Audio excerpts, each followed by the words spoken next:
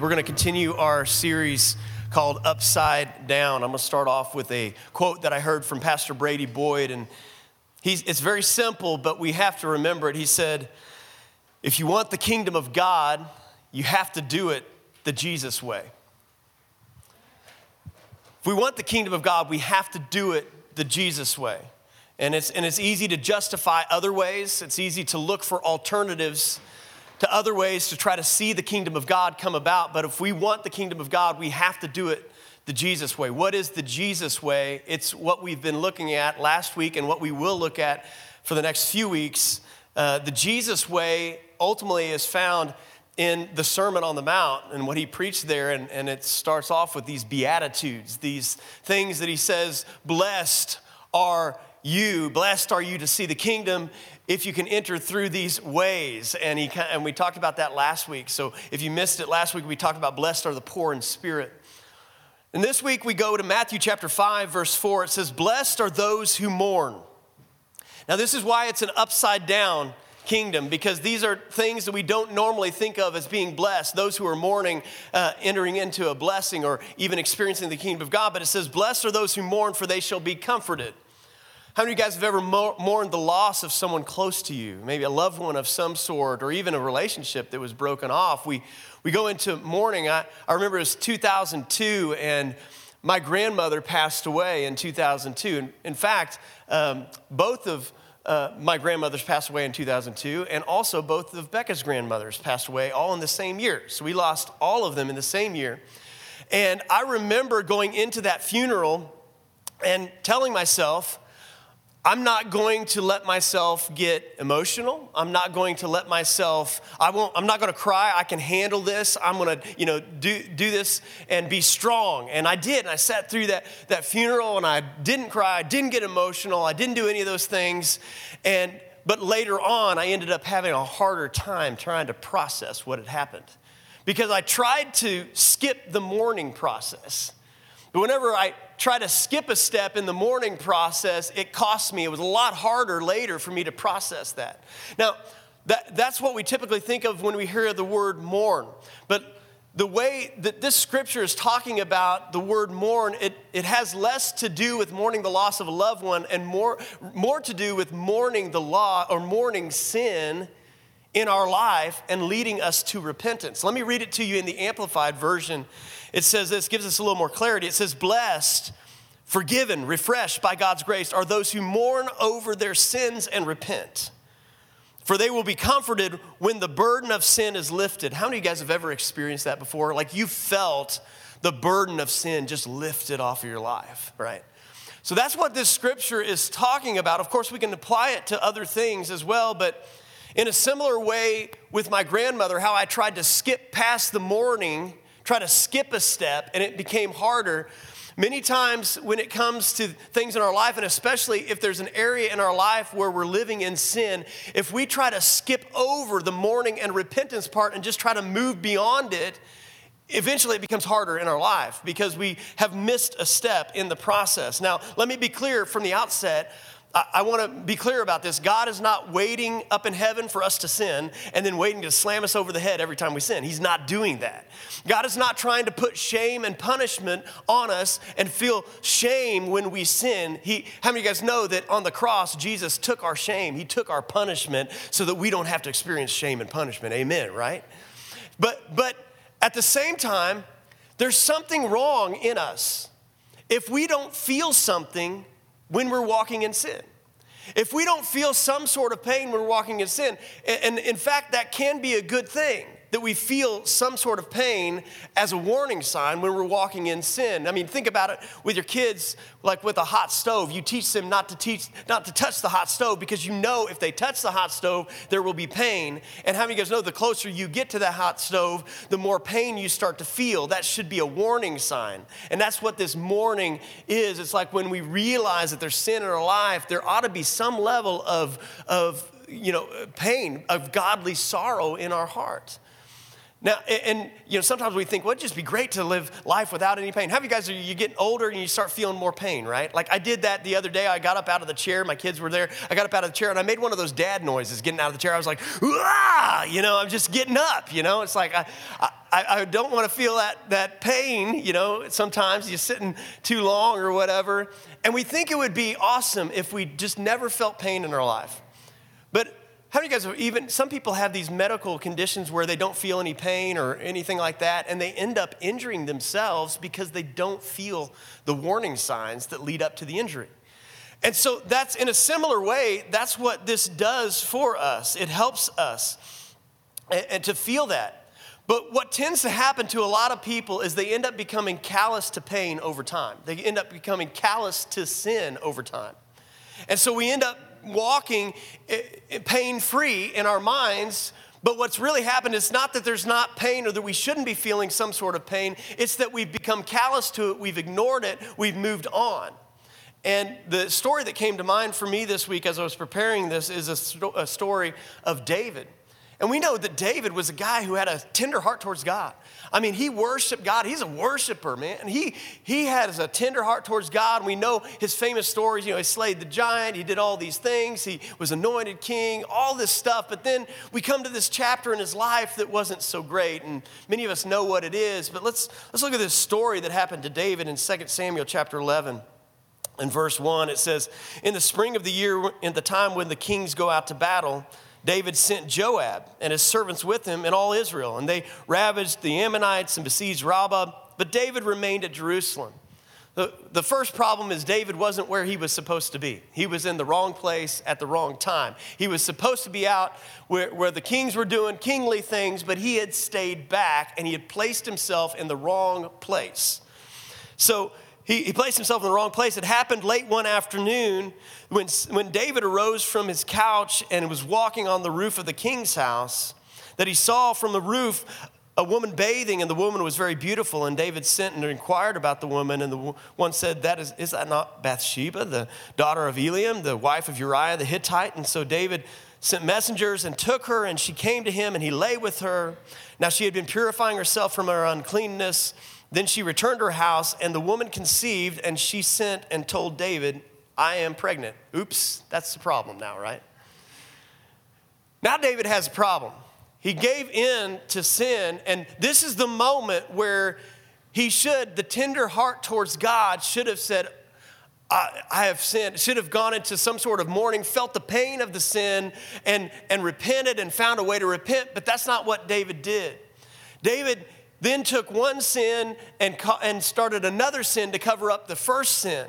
And all along the way, he starts to become more callous. And so he finds out who her husband is. And he says, bring him here. And so he brings him in and he starts talking to Uriah. And he says, hey, Uriah, how's the battle going? How's Joab doing? Is he doing a good job? He's like, you're doing such a great job. I'm going to give you the day off. Why don't you go back to your house? And he's trying to cover up his sin. He's hoping that if Uriah goes into the house, then no one will think that it was his child. And so he goes that night, and turns out Uriah slept on the doorpost of the king's house instead of the doorpost of his house. And he's like, why didn't you go down to your house? And he's like, how can I go down to my house and enjoy life when my brothers are out at battle? And here Uriah is being more courageous and more honorable than David was in this moment. So this was another moment when David could have come clean, but all along the way, his heart has become harder. And it's become more callous. And so he gets Uriah drunk to try to send him back down to his house. He still doesn't go. So finally, he's got to come up with another plan.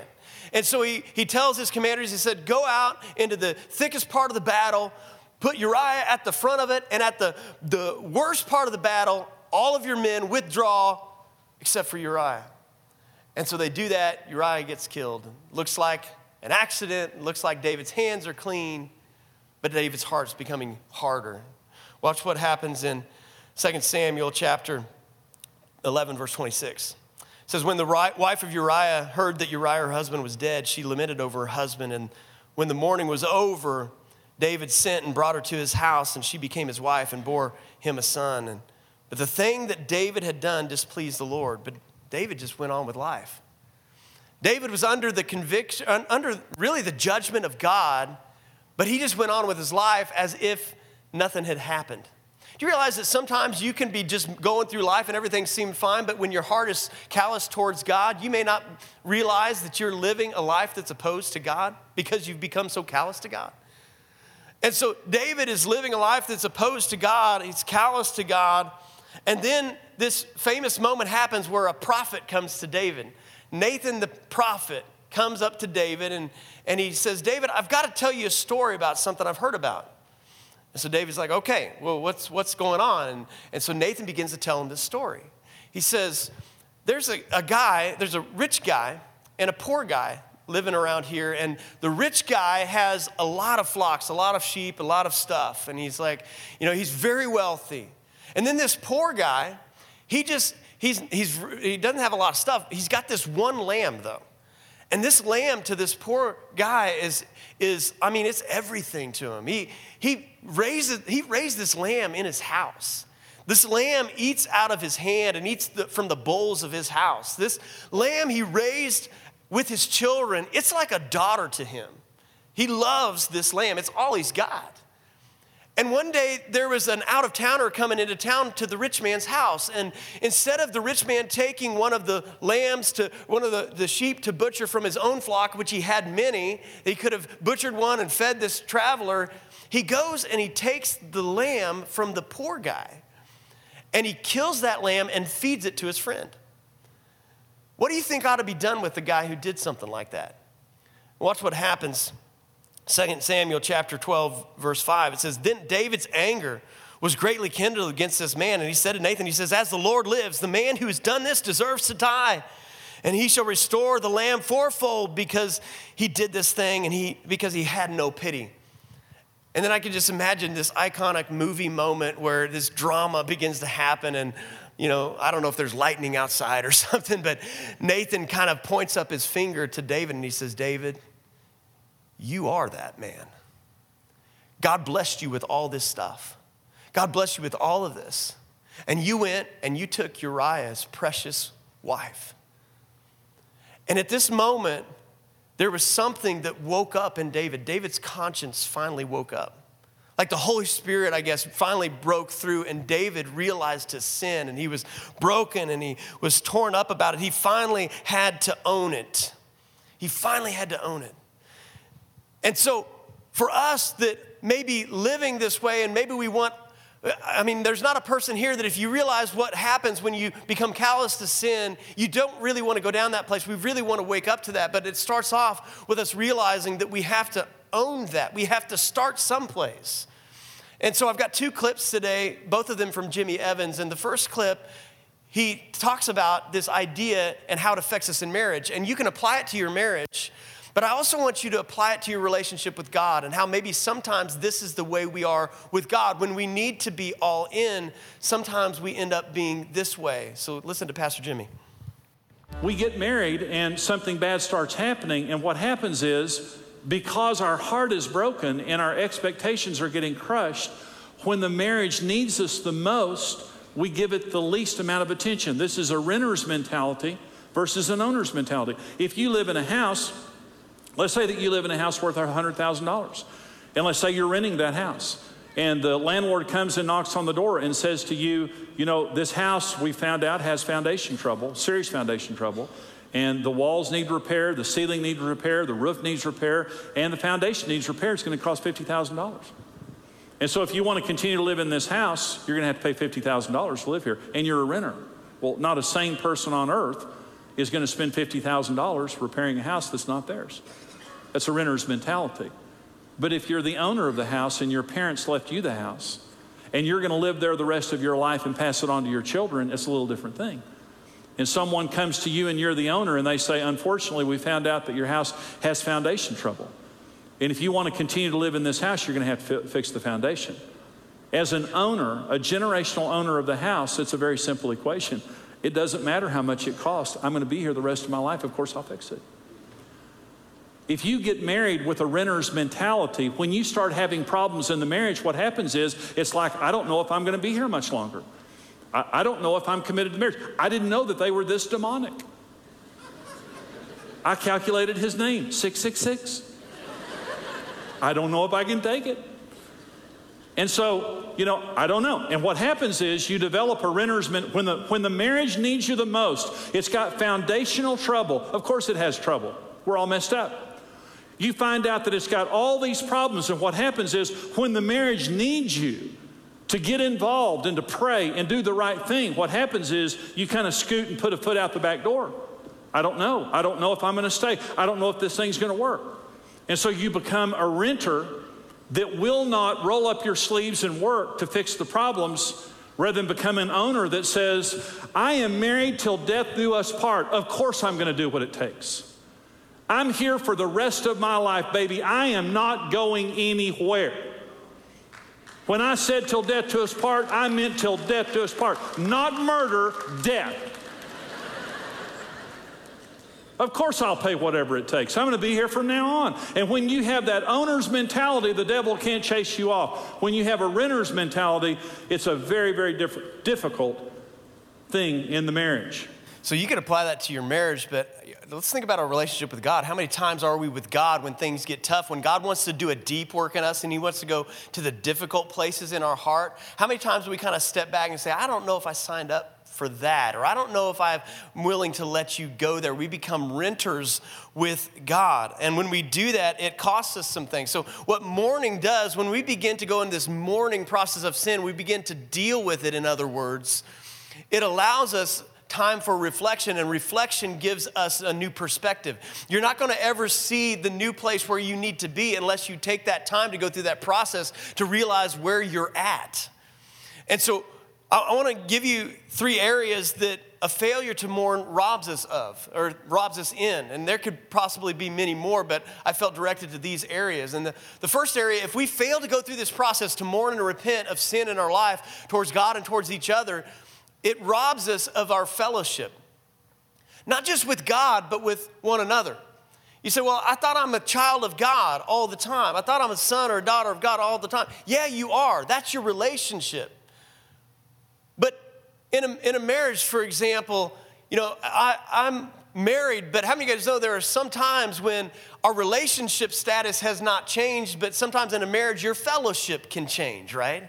You might not be experiencing the same level of fellowship even though you're in the same relationship.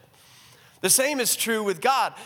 I'm always a son, you're always a daughter, but sometimes when sin and things in our heart gets callous, it affects our fellowship with God, that our fellowship with God becomes friction, becomes frustrated, becomes hard, because there's this sin in our life that we haven't dealt with. And it becomes, in 1 John chapter 1, verse 7, it says, but if we walk in the light as he's in the light, we have fellowship with one another, and the blood of Jesus, his son, cleanses us from all sin. How many of you guys are thankful for the blood of Jesus? See, it's the blood of Jesus that makes this fellowship possible. But if we're stepping back and we got one foot in, one foot out, and we're saying, I don't really know if I want to go there, then our fellowship becomes under fire, and our fellowship has friction. And we have to, if we really want to have true fellowship with one another, if you want to have deep fellowship with a spouse or with friendships or with people in your church or with God, you know what it requires? It requires being honest with one another. It requires being open with one another. And I have this phrase come up in me all the time, and it's this, that there's no intimacy without honesty. If you want to have an intimate relationship with somebody, but you plan on being dishonest, it's impossible. You will never have an intimate, close relationship with anyone that you're not willing to be honest with. And that goes for God too. Like if we're not willing to be honest with God, even though God sees it all, knows it all, we're not going to have an intimate relationship with God. We're not going to have that fellowship with God. And so a failure to mourn over our sin, it really costs us fellowship. And so Nathan comes to David and he points that out and he says, David, here's your issue. How many of you guys know that sometimes we need some people in our life to help us to see things that are blind spots we can't see? I've said this before, but if you really want to be open and honest with somebody, ask them this question. I have very few people take me up on this because it's a difficult question to ask somebody. If you want to be open and honest with somebody, you want to start that process, you could ask this question. What is it that everyone knows about me, but no one is willing to say? You guys know, and if you ask that question, do not punish them for their answer. Do not justify whatever they say. But just if you really want to find out, go to a trusted friend and say, what is it? Like, I'm not going to punish you. I'm not going to make it. I'm just going to take what you say and I'm going to pray about it. Like, that's a way to start. Now, you have to be careful who and how you do that with and all that type of stuff. So I'm saying use wisdom in that. But I'm saying if you want to start a question like that, especially with a spouse even, you can just say, what are you thinking about that has been hard for you to say? And you don't punish them. That's how you start to have intimacy with honesty. Second thing is this that it robs us of. It robs us of our potential. It robs us of God's purposes in our life. You know, a while ago, a couple years ago, we had chickens and laying hens, and we got eggs and all that kind of stuff. You guys know, I mean, you came to church to find out that chickens lay eggs, right? So you're like, thank you, Pastor Sean, for telling us that information.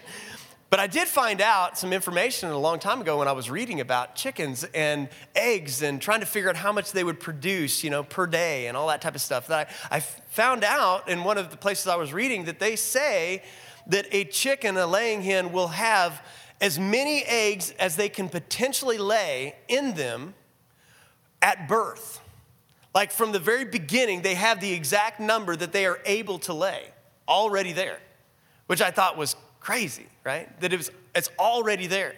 And I thought, wow, that's crazy. But here's the thing. Do you know that chickens do not lay all the eggs that are in them? Because, and I go, you're like, why did I come to church today? But they do not lay all of the eggs that are in them because chickens do not lay eggs in the wrong conditions. We discovered this. Like, if it's not warm enough, the chickens won't lay the eggs. If it's too hot, if it's too cold, if there's a storm going on. I had a chicken one day, storm went on, just boom, dead. Just fell over dead. Just got scared, just died. But I was like, wow, But in a storm, I'm not kidding. But in a storm, certain seasons, they won't lay eggs. So what am I saying? I'm just saying, what if, let's just translate that just for a little bit into our life. Like, what if from the very beginning, the Bible says that God, before you were in your womb, God knew you. What if God placed all the potential dreams, purposes, plans, and visions on the inside of you at birth?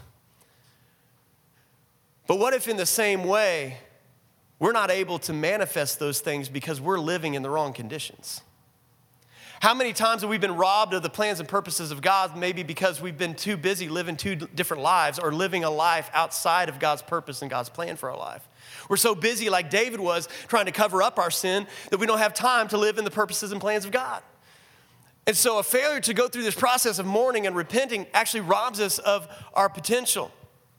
And then finally, I just want to hit this one, that it robs us of our confidence. Our confidence before God, of course our confidence before others, but our confidence before God is really the most important thing. You may have heard this scripture before in 1 John chapter 3, verse 31 or 21. It says, "Beloved, if our heart does not condemn us, we have confidence before God." Now, how many of you guys have ever found yourself in sin and then Satan comes in and tries to bring shame, tries to bring condemnation? By the way, shame and condemnation are not what it means to have godly sorrow. But Satan sure takes that open door and he brings this shame and condemnation in. And then we don't have confidence. The one place we need to run is to God, because there we will find grace and help in time of need. But because of that, because we haven't properly understood who God is, we haven't properly understood how we need to walk through that process of repentance, then what happens is Satan comes in with shame and condemnation, and we wallow in that, and we lose our confidence before God. Let me just say this: condemnation is from the enemy.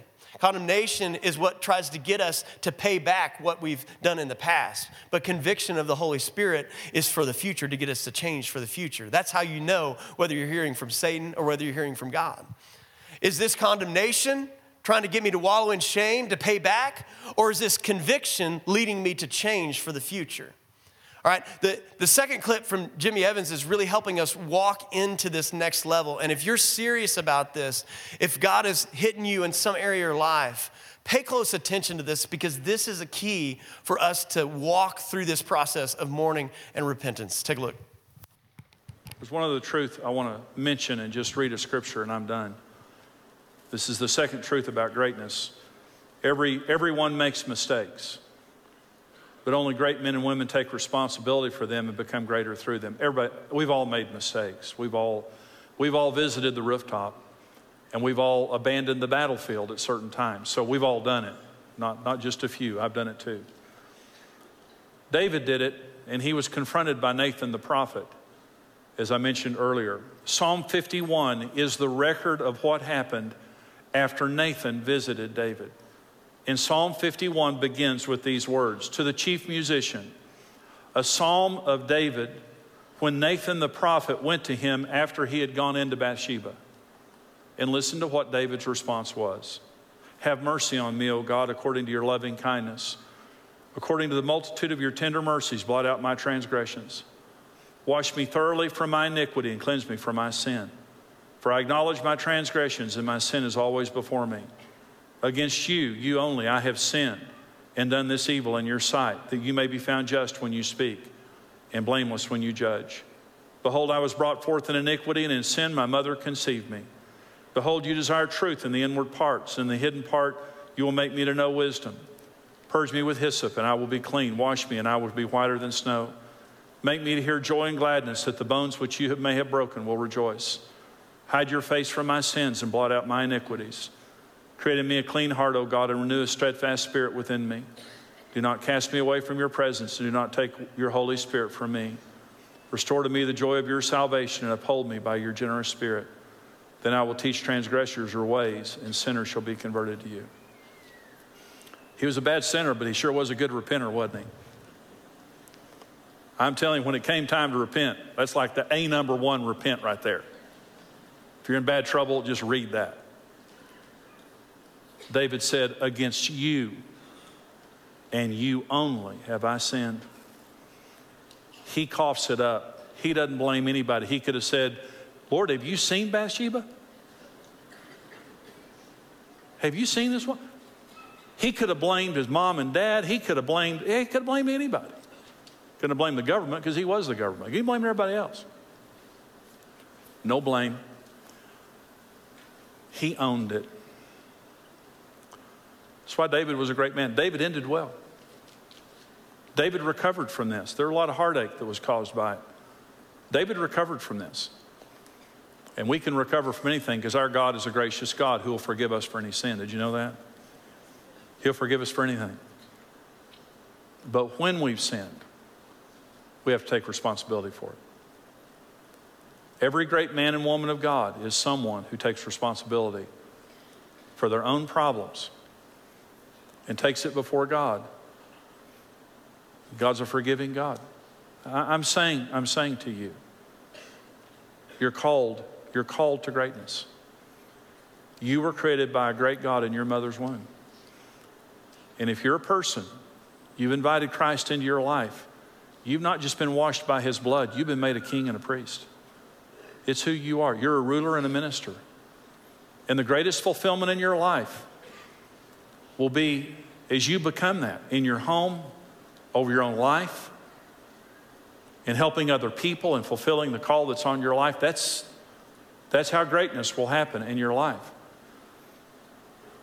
But it won't happen on the rooftop. Whether it's retirement or sin or fear. My encouragement to you is don't let anything defraud you of the call that's on your life, and don't let anything keep you from the battlefield. So God has a purpose for your life, but we got to take responsibility. We got to own it. I know this is kind of a serious, weighty message, but I believe what God is doing in our church in this season is he's causing us to mature. He's causing us to grow up. He's causing us to grow in God. And I am thankful for the grace of God. You know, the grace of God is what makes all of this possible for us to walk through this. So what I want to do is I want to give you 3 things that you need to do if you want to really walk this out. Okay, they're very simple, but they're not easy things. 3 things, I'll try to move very quickly through them. The first thing is this: if you want to walk through this process, invite the conviction of the Holy Spirit. Again, not condemnation. You're not going to wallow in sin. You're going to invite the conviction of the Holy Spirit. Psalms chapter 139, verse 23 and 24 says, "Search me, O God, and know my heart. Try me and know my thoughts. and see if there be any grievous way in me and lead me in the way everlasting. You realize that search me, O God, is a pretty gutsy prayer. And here's why it's gutsy. It's gutsy because God doesn't need to search you, because God already knows everything. The search me, O God, is not for God to try to discover something he didn't know. The search me, O God, is you opening up the door so that when God points something out, you've already pre-agreed to obey and to walk out in repentance. So we invite the conviction of the Holy Spirit in our life because we know that the conviction of the Holy Spirit is not going to harm us, it's going to heal us. It's going to make us better. It's going to make us closer to God. It's going to make us have more joy, have more peace, have more hope. But it doesn't mean it's without pain to go through that process. And so we invite, number one, we just invite, say, Holy Spirit, just say, God, just search my heart. Point out anything. If I've become callous in any way, rip that off. Show me for what it is so that I can walk in freedom. Number two is this. It's like Pastor Jimmy talked about, take full responsibility. So what a lot of times we want to do is we want to blame other people, blame other situations. We're good at pointing out other people's sins, but we're not so good at recognizing our own. We can see that in Luke chapter 18, verse 10 through 14. It says, 2 men went up to the temple to pray. They're at a prayer meeting, and one of them a Pharisee and the other's a tax collector. So you kind of have the opposite ends of the spectrum. You have religious people, and then you have this tax collector who's known for not being religious. And the Pharisee is standing by himself and prayed thus. He said, God, I thank you that I'm not like other men. Like, this is a great prayer, right? He's like, thank you that I'm not like other men. I'm not like the extortioners. I'm not unjust. I'm not an adulterer, or even like this guy over here, this tax collector over here. I mean, just imagine this in a prayer meeting. And they're like, yeah, I'm so glad I'm not like that guy. I fast twice a week. I give tithes of all that I get. But the tax collector was standing afar off, and he would not even lift up his eyes to heaven, but beat his breast, saying, God, be merciful to me, a sinner. I tell you, this man went down to his house justified rather than the other. For everyone who exalts himself will be humbled, but the one who humbles himself will be exalted. Listen, you will be humbled. You will walk in humility. It's either by choice or by circumstance. But you will have humility in your life. And we get to choose which one it is. And so what we need to do is we need to take full responsibility. We have got to be quick to repent. And let me tell you something about the process of repenting with God, yes, but also with others. If you have some issues that you need to deal with other people, first of all, I want you to know this. This is not your opportunity to go around and to point out sin in other people. This is your opportunity to look inside and say, what do I need to repent of? And let me tell you something about taking responsibility. If you need to deal with something with somebody else in your life right now, let me tell you, sorry is not repentance.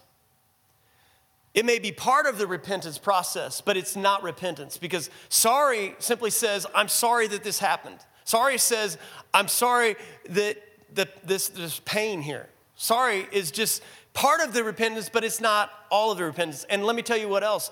Forgiveness, like forgive me, is not repentance. It may be part of repentance, but it's not the totality of repentance. Because how many of you guys know if I'm in Christ and you come and you ask me to forgive you, I will forgive you because of Christ forgave me. That's an automatic. That's part of repentance, but that's not the totality. Repentance is saying all of those things, but it also says I take responsibility, I own it, and I'm going to do whatever I can to make it right. I'm going to change the way I think about this situation, and I'm going to walk in God's ways from here on out. That's repentance. That's a lot harder. And so we have to take responsibility for it. And then number 3 is this. We got to bring it into the light. Whatever lives in darkness is going to stay in darkness. It's going to keep producing darkness. But whenever you can bring something into the light, and this may be not for every situation, but there may be situations in your life and in your heart right now that you've been keeping in the darkness, that you may need to bring it into the light some way. You may need to confess this to somebody. You may need to somehow bring this into the light, because if we want to live free, we have to live in the light. Go back to that 1 John 7 through 9, it says this, but if we walk in the light as he's in the light, we have fellowship with one another, and the blood of Jesus, his son, cleanses us from all sin. If we say we have no sin, we deceive ourselves. So if we're saying, listen, I got nothing to deal with, it's probably because we've become callous in our hearts somewhere. We deceive ourselves. and the truth is not in us. But here it is, if we confess our sins, he is faithful. How many of you guys are thankful for this, that he's faithful and he's just to forgive us of our sins and to cleanse us from all unrighteousness? Even if you bring something to the light, you're dealing with something relationally with somebody here on earth, they may not forgive you. They may be frustrated with you, but I'm thankful that Jesus always forgives. He always cleanses us, and we're always made right with him. But there may be times when we have to confess these things. My son, Sean, when he was still living in the house, we had a curfew set, like what time you have to be home. And I forget, it was like 11 or 12 o'clock or something. And when the kids first start driving, we would like stay up and we would wait for them to come home and like, are they gonna make it? You know, are they in trouble? And then after a while, we're like, I'm tired. I'm just going to bed. Like, I'm sure they'll make it out all right. I'm sure they do it every time. And so they would go out and we would just go to sleep and wake up in the morning. Car's there. They must have made it home. Okay. And so one day that happened and Sean came to me and he said, Dad, I need to tell you something. I was like, okay. He said, last night I blew my curfew. I went past my curfew. Now, how many of you guys know he didn't have to do that? I didn't know about it. I probably never would have known about it. But what he demonstrated there was the difference between confessing your sin and being caught in your sin. A lot of people think that when they get caught in their sin and they reveal it, that they've confessed their sin. That's not confession. That's being caught. Confessing your sin is bringing your sin into the light before you have to. So when we talk about confessing our sins, right now, it's not waiting till you get caught to fess up. It's right now before, while it's still in darkness, you voluntarily bring it into the light. The only way to overcome darkness is by bringing it into the light. And here's the good news. God wired us to live in the light. He wired us to live and to flourish in the light. So much so that when you feel miserable when there's something in you that's living in darkness. I've shared this story before, and I'll have the worship team come back as we get ready to close. But I found this fascinating. In 2004, there was a businessman from Maryland. He was just curious if people would anonymously reveal their secrets. And so what he did is he printed up 3,000 postcards that were self-addressed so they would come back to him.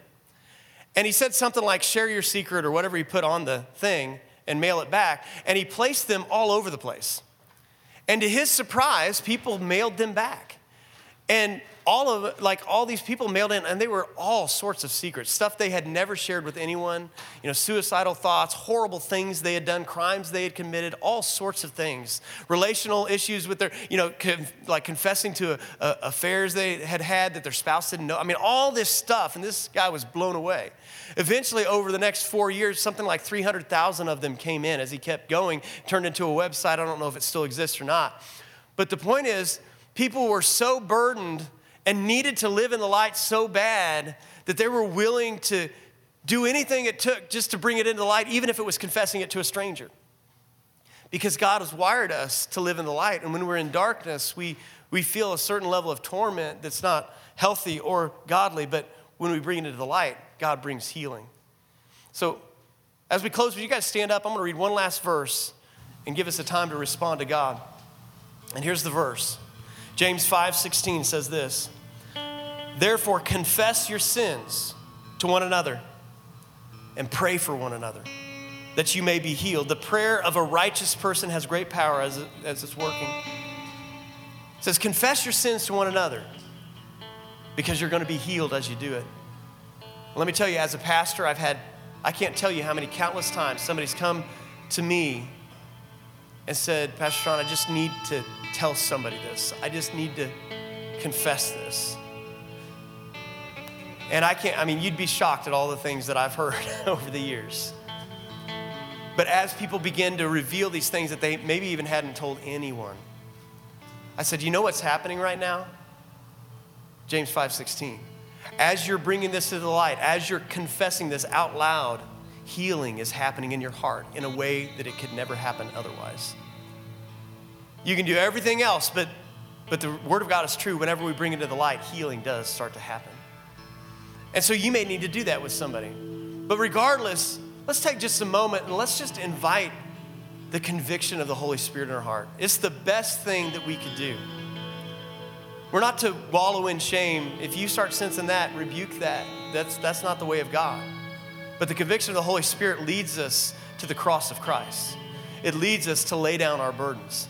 He leads us to move beyond our sin, to put them at the foot of the cross, to confess them, to take responsibility, and to say, this has no place in my life.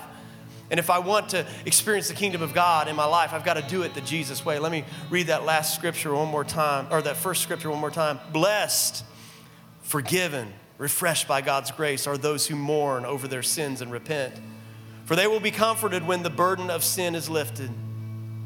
This is no doubt talking about those who are coming to Christ and needing to be saved. And if that's you, I've got good news for you. Jesus rose from the dead. He conquered sin. He conquered death. He conquered hell. He conquered the grave. All of your sin has been nailed to the cross as you begin to repent of your sins, and that burden of sin can be lifted off your life right now.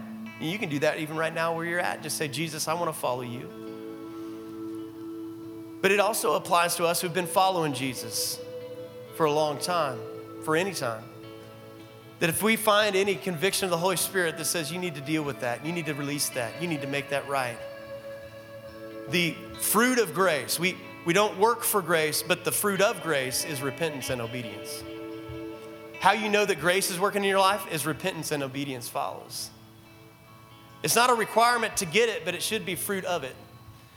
And so let's just pray right now, and just if the Holy Spirit needs to deal with anything in your heart, just allow him. Remember, open up every door, open up every room. So Lord, we just give it all to you. Lord, we want to live your way, and so we open up every room of our heart. We're so thankful for your grace. We're so thankful that on the cross, you took care of all of this, and that the safest place that we can live is in the light. So Holy Spirit, come and bring conviction.